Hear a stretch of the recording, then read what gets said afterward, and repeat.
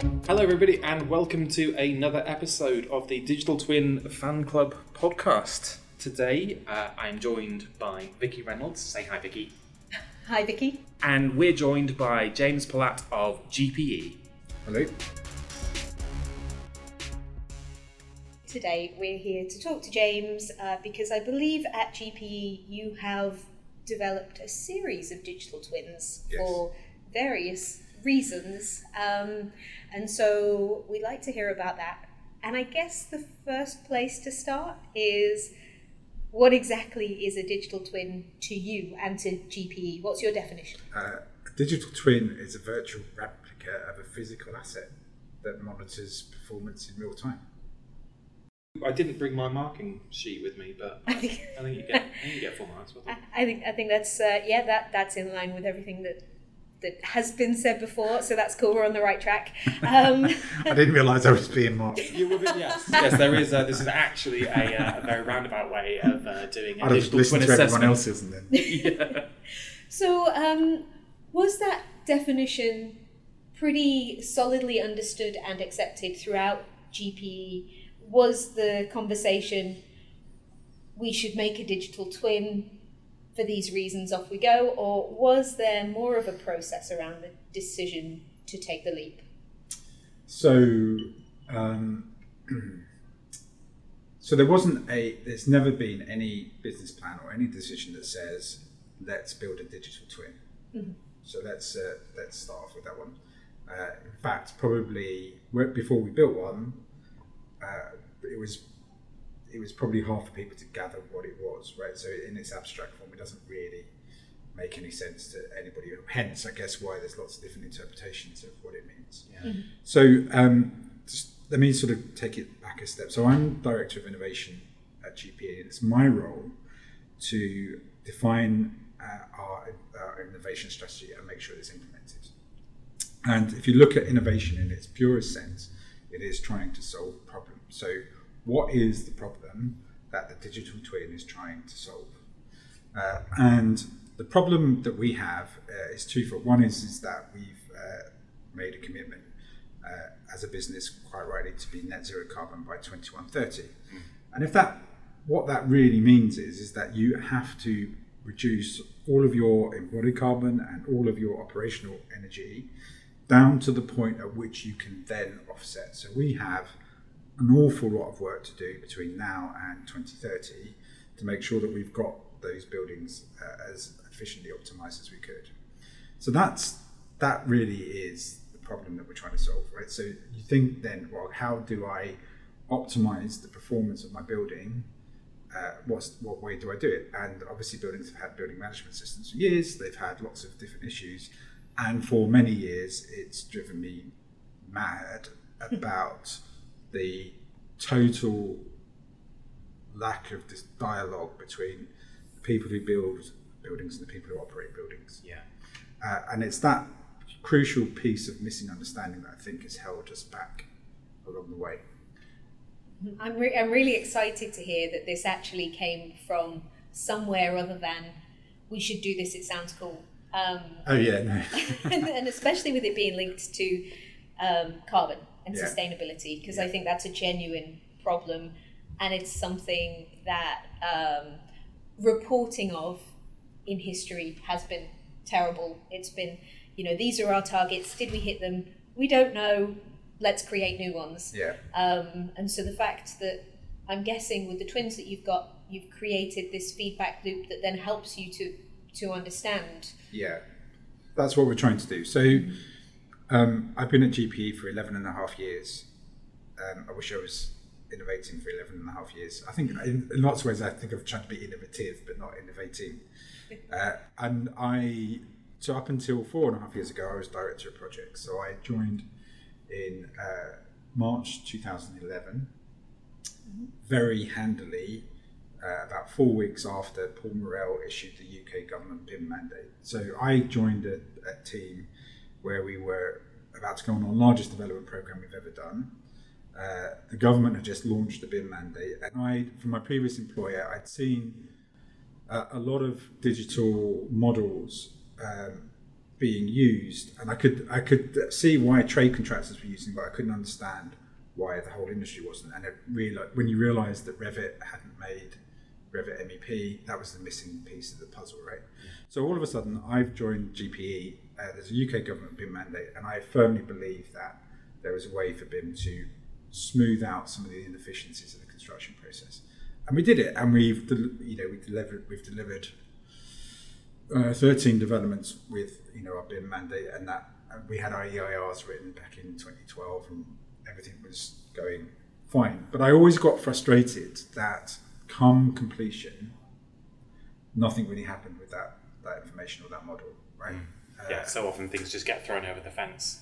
Yeah, and partly because I think people didn't understand what they were going to receive, and partly there was a slight lack of understanding, I think, about how to join the dots. And on the company that helped us most on that journey was Rob Charlton and Adam Ward at BIM Technologies. So they were the first phone call I made, because I'd seen them, read an interview in building, and I picked up the phone to them, and they've helped us ever since. And the great thing about Adam and Rob is that they'd answer this challenge. So I spoke at BIM Show Live in 2018, I think, something like that, and I'd just taken on this role, and I was sort of using the metaphor of Strava, right? So Strava is a app that measures your physical performance. Now I know that if I train properly, I would cycle up a mountain quicker, but Strava makes the use of data intuitive and helps you formulate a plan to improve. And my basic question is, why isn't there a Strava for construction? Why isn't there a plugin that just allows this to happen? And Adam and Rob had cleverly went away to work on it. And at the same time, with a separate company called Smart Spaces, we were also developing a workplace app to understand how, to improve our engagement with our customers. And they arrived at the similar logic at the same way, which was connecting the building management system to the BACnet to observe and create and connect what was going on in the building to that 3D representation. And that's how these twins were born. So it wasn't that we wanted to create a digital twin, it was an answer of a question and a challenge, if you like, to say, well, how can I usefully use a BIM model that we use during construction in reality? Excellent. A digital twin, a successful digital twin, really should be more of like a happy accident almost. And you turn around at the end and you go, oh look, we've got a digital twin. Yeah. As you've solved your problems, and so it's really interesting to see that in the real world come to force. So, was there any pushback from the business in terms of cost, change in process, upskilling, or was it a relatively smooth transition or sales pitch, for want of a better word? The great support that I have at GPE through Toby's leadership. Toby Courtauld is chief executive. He very, very rarely says no to me. That doesn't mean he always says yes, but it's that discipline about defining the problem you're trying to solve. So why are you doing it? Not just are you doing it because of this. Yeah. So and it was through my discussion with Toby back in 2017 that we created the role anyway, because I felt like we were sleepwalking into disruption. I'd become pretty jaded with the project world. Mostly because of other clients. I think the thing that I think most clients are really in a position that they shouldn't be in. I don't think that they're educated or wise enough to be a client. Too many people in the construction industry see it as a position of power instead of a position of leadership. Mm-hmm.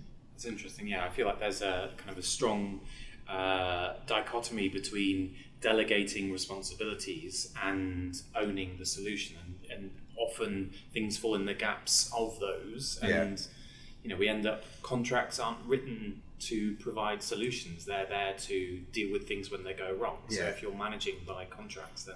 And they're not very good at innovating either. No. Contracts for innovation are pretty poor. Yes, as an interface goes, they're usually pretty awful. Yeah.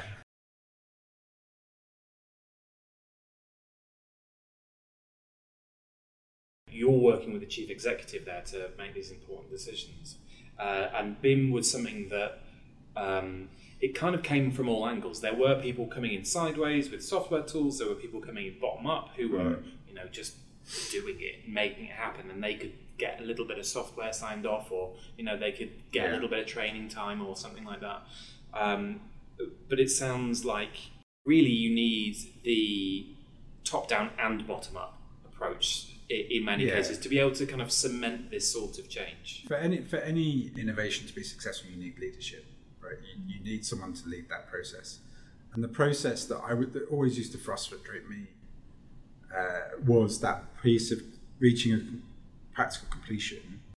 We did a project through that period of time, Rathbone Square, which was a multi-phase development that was became one of Facebook's offices and a commercial block of flats as well, so residential block. And we'd never really done residential before, and it was obvious that loads of stuff could go wrong. So this is when other projects were going badly wrong. They were like 2 years behind. Contractors were losing loads of money. We learned that actually we shouldn't, the key to success was not to make changes, to hold back on changes and variations, which meant we had to really consider design and work it through. But I set out this vision on Rathbone Square, and I used the film The Italian Job as the metaphor. And everyone thinks of The Italian Job as a successful film. And they got away with it. No, but that's my point. They got away with it and they're celebrating, but they ended up actually not celebrating because they didn't finish the job. And that was the vision that I gave to the team. Say, I don't want to be hanging over the end of a cliff at the end of this project. We're going to get to Switzerland, which is what's supposed to have happened. They were supposed to put the money in the bank and supposed to make a sequel, but they never got around to that. That's a different story.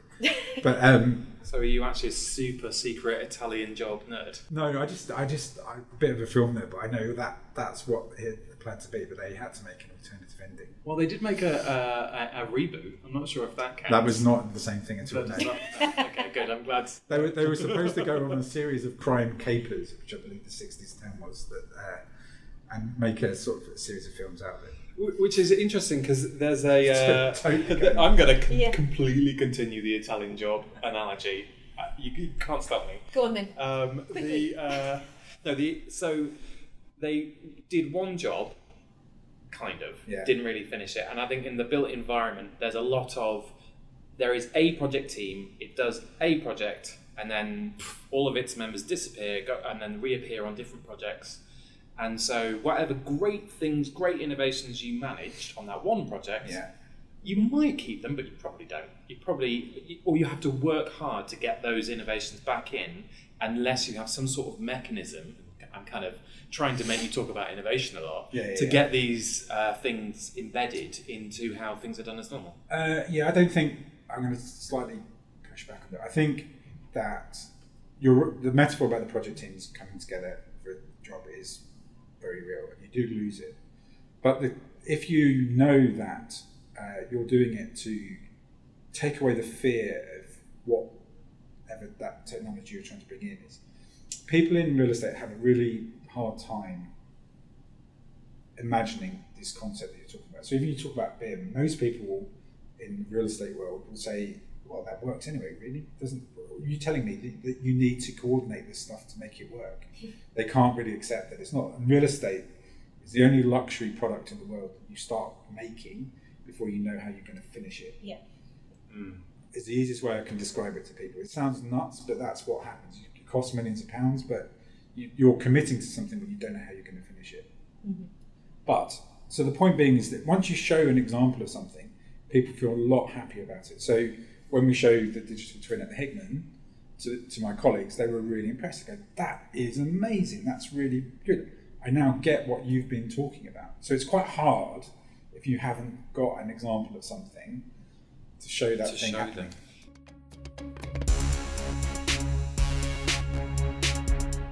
I'm really, really keen to know what was twinned, basically, and how. So we took the BIM model. So we. So with Rob and with Adam, they were the BIM coordinators on the project anyway. So they were pulling together the building. So we had an asset-rich data model, and we agreed we'd set aside some money for innovation in that budget to experiment and see where we get to. And this was one of the things that we put some money towards. And we agreed that we would connect all of the plant and equipment in the building to the BMS, and so that you can virtually connect with any component that's within the building in the twin to see if a fan coil unit's operating in a way, or which any pieces of equipment are operating in any way, by clicking on that part of equipment, finding out particularly how that's performing and what it's trying to do, but also zooming out and understanding what's happening in the whole. So it monitors over 15,000 different points within the building. So this started on one project, and then you started rolling it out. Well, so in true innovative style, the way we go through a process of onboarding innovation, doesn't matter what the problem is, we'll just sort of go through the same thing, which is a discovery phase. So what's out there?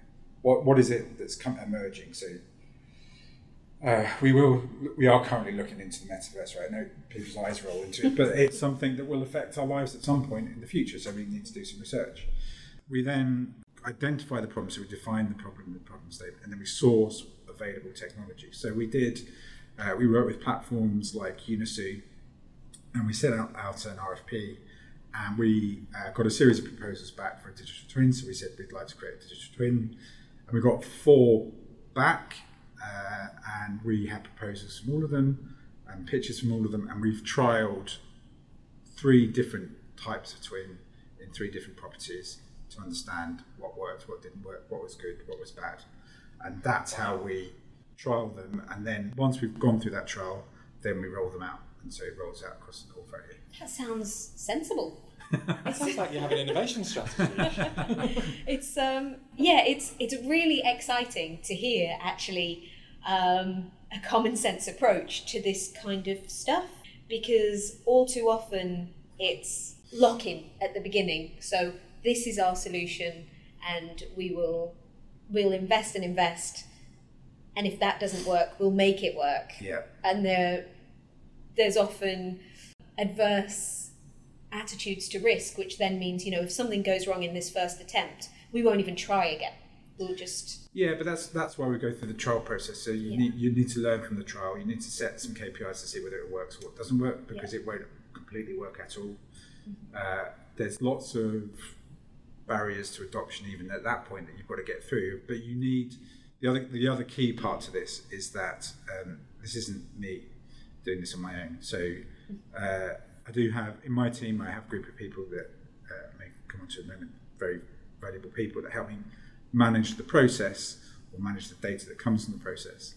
But the key to success at GPE is that we have a series of what we call innovation champions, right? So these are people in every department who are there to be able to receive this, because innovation needs to become business as usual. Otherwise, it is just innovation. It doesn't change and doesn't get embedded.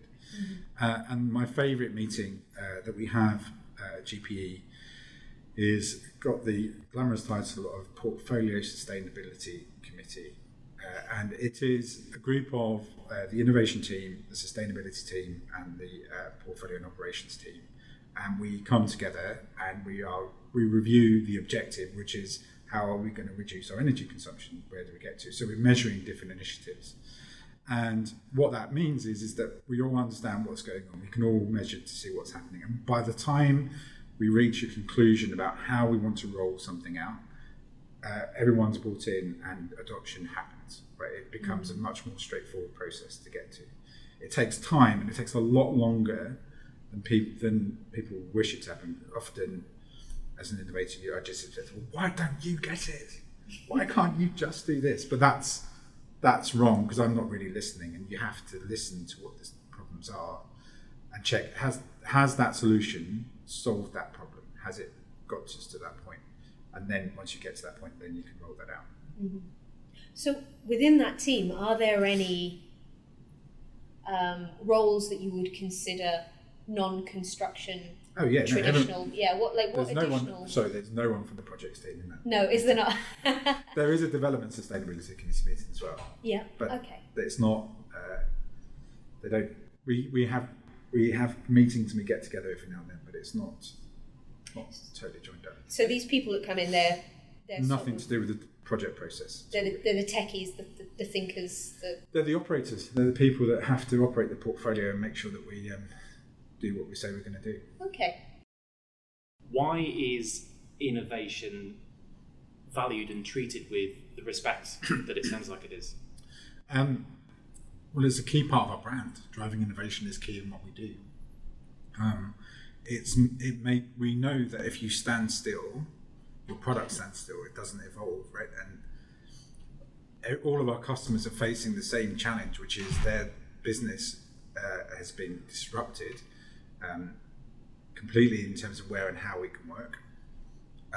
But it's going to continue to be disrupted for the rest of this decade, at least. You know, the way that technology will move at pace is going to really force us to make sure that we can make space that's worth the commute, frankly, that brings people together, that's there, that they know that their business is going to be productive by coming to one of our buildings. It's really interesting to hear about how Rob and Adam were helping you, kind of developing this data-rich asset model. What were some of the interesting tidbits or interventions or decisions that you were able to make off the back of this? So I think the key thing you've got to recognise when you've built a digital twin, that for the first 3 years of a building's life, it's probably its most vulnerable. So what happens is that I don't believe anyone starts out to really mess up a job for it to go wrong. No. But it does. And we diligently, we work with our teams, and we actively look at how we commission a building, and we work really hard to make sure that it does and that it works. But then at that point, then a customer will come in with their fit-out team, so somebody else is messing with the building, and the big structural gap in our industry is that the people who design our buildings don't have any feedback from the way it actually works. Yeah. There is a massive disconnect, and we need to bring that together, right? So that you can, otherwise there's no improvement. So that they'll design to a standard because the institutions recognise that standard. They're not really thinking about how you're solving the customer's problem. You're saying, the guide says this is what you'll do, so that's what you'll do. Mm-hmm. And so those 3 years are really vulnerable, because we build a building, it takes a year to fit it out, a year for the customer to move in on phases. Then you go through another year of like seasonal change and operational and seeing how the building's actually working. And only then is the building stable enough to really optimise it. So the truth is, I can't answer that question yet. I can't tell you, I can't give you some tidbits yet, because we're constantly looking at it and measuring it. It's not, I'll come back in a couple of years once we've got it there, but You're on. You're absolutely on. But it sounds like you're able to get these meetings together where you're dealing with facts, and you're not dealing with just opinions. Yeah. You've got real data to push off. Yeah. So, and that's the key thing. I think the other fundamental thing that's missing in the industry is a total misunderstanding, of what data is and how to measure it, and how to manage it, completely and utterly. That. Because the problem, you can deploy all kinds of different prop tech solutions, which we've done across the portfolio and in the construction phase, but they're all giving you separate outputs which are not connected or understood. So unless you do create a central place that you're storing that data and you're going to visualize it, mm-hmm. it's not pointless because it's still useful, but it's a lot harder to interpret. Yeah. Once you bring all those things together, then you have a solution which will genuinely mean that you make smart decisions as to how you move forward. That's the big piece around information and data needing to be relevant, and in a relevant format as well. And I'm keen to hear how much of a part you believe that the geometry of the model plays in the digital twins as well. That is a great question. It's probably the bit that I know you're slightly sceptical about this. I'm still, the jury's still out on it, mm-hmm. a little bit for me. It's helpful, but it's not essential. Yeah. It's most helpful, I guess, for the human beings. Yeah, but even then, if the user interface or the UX is so poor, the engineer's never going to get to it, so it doesn't make any difference. Yeah. Right. So you could, with a good QR code linked to asset-rich model, walk into a plant room, link it to what's happening in real time, identify the problem and access some of the data that's linked to it and documentation that's linked to it. You don't need to necessarily see where that is in the digital version of it. Yeah, you don't need to be able to look at it virtually. Yeah, that user experience, like you say, is that they are there to get the information. And 3D models are in a way intended to make these things more intelligible to a wider audience, as well as to make better buildings, etc. Yeah. It was to make it more intelligible, but it's interesting that the 3D model is what's in the middle, but there's all these other button clicks and things around it. What I wouldn't want to be misinterpreted is that the BIM model is extremely useful, remains extremely useful for the construction process. So why waste it? Yeah, absolutely. But it's like your happy it's accident supporting. point. Yeah. Even if it's supporting what's there, rather than being the foundation for it or the core of the digital twin, there's no point discarding it.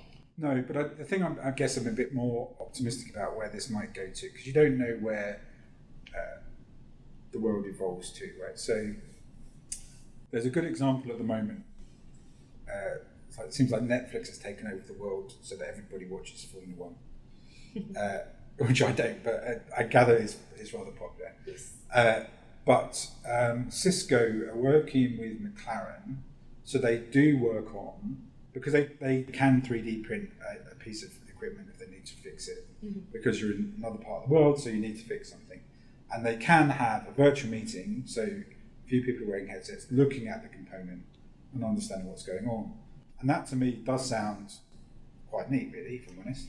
100%, yeah. And I guess if we then transfer that analogy to something like a listed building or a very old building that's going to be deteriorating over or any building, to be honest. I think it's that point of, if there's something going wrong, how can I fix it?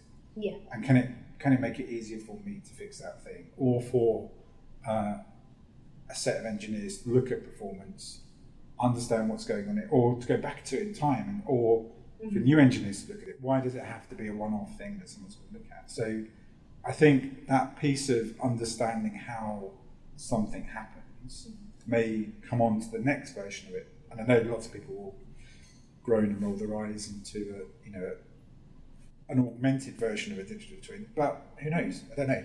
Well, if it solves a problem, then 100%. Like my big qualm really is that a lot of the people who discuss this enthusiastically don't know why. They can't tell me why it's important yet, and that's the frustration for me in the eye roll, rather than the technology itself. But I thought that when I was listening to some past episodes, because most of the people that you were talking to were involved on the supply side, not the operational side. Yeah. And I think that's where that frustration is coming from, right? And that makes sense. It feels like there's this virtuous cycle that we need to get into, because, like you say, the designers of buildings don't get that feedback, and sometimes these manufactured objects within buildings that break or don't work as intended. There's so many things that go into buildings. When people are complaining badly, and at that point you failed really at that point, which is, if the customer's that unhappy, then you haven't met your objectives. So in an ideal world, you could be really positive and say, because nothing ever goes wrong with any building ever. Okay. You don't need a feedback loop, but that's I'm visualising that world. That's clearly nonsense. So is there a plan then for you to take the data that you have and feed it back to your supply chains and your designers? Yeah. And will that be the people who were involved in the project, or will it be feeding back to those organisations? And will it, but basically, is it for your best interest, or is it something that you would do to help advance the industry? I think there's two layers to this. I think there's the people whose IP who've actually designed and supplied something. We would probably give them a greater level of detail about what's happened. But for the great part, one of the great things about the sustainability community is that sense that something has to happen, and therefore we have to solve it quicker, is there. So there is much more of an open-mindedness to sharing, because one person alone isn't going to solve this issue. So to accelerate that point, that's what we're going to get to.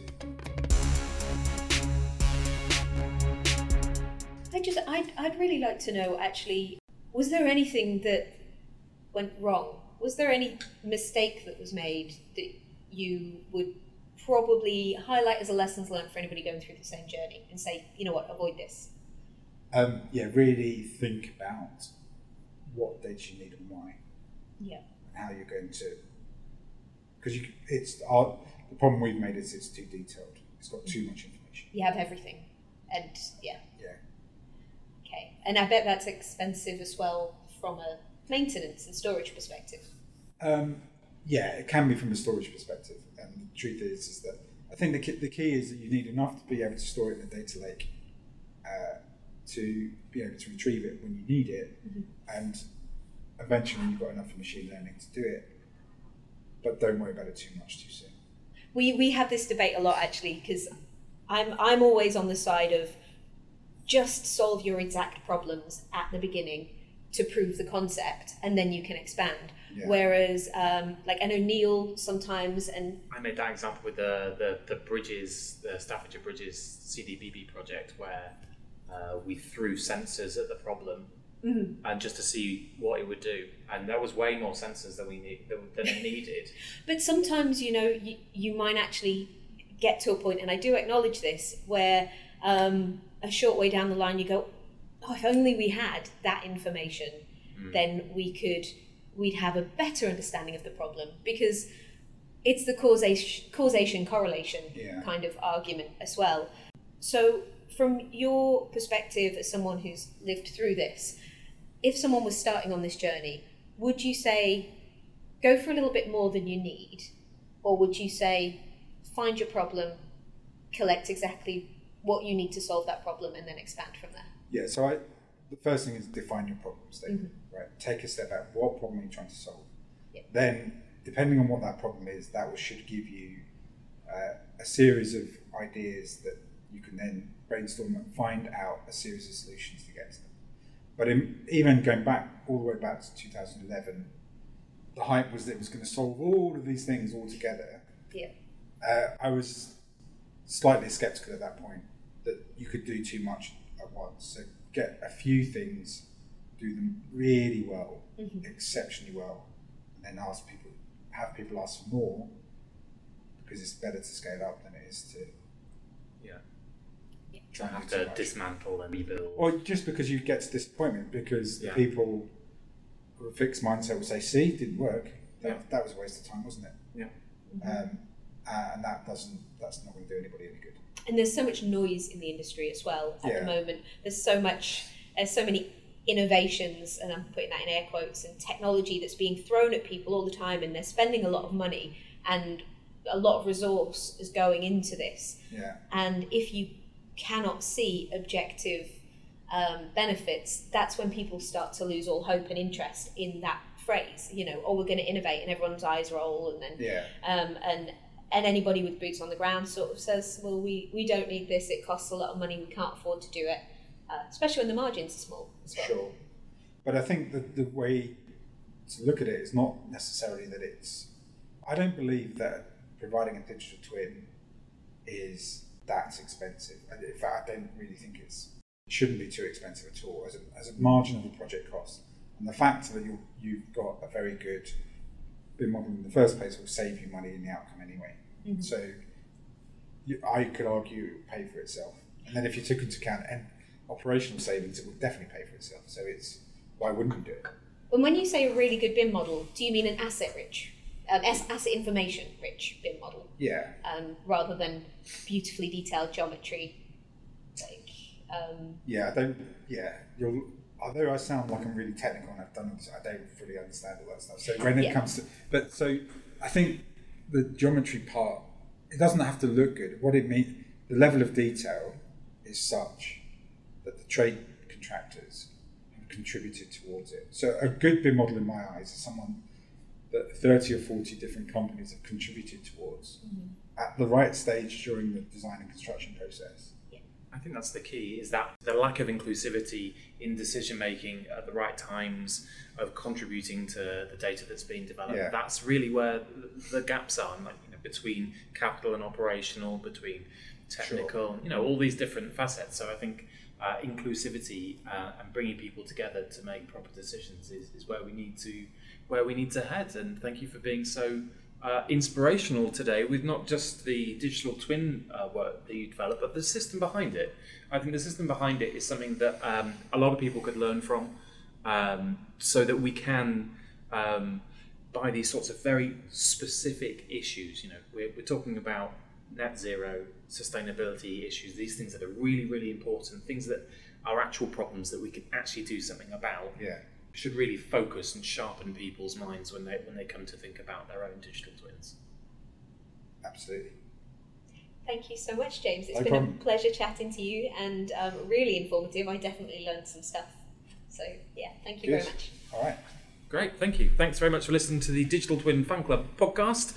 Please do come and check us out on soundcloud.com or wherever it is you get your podcasts from. We're also all over Twitter and LinkedIn, and we look forward to talking to you again soon.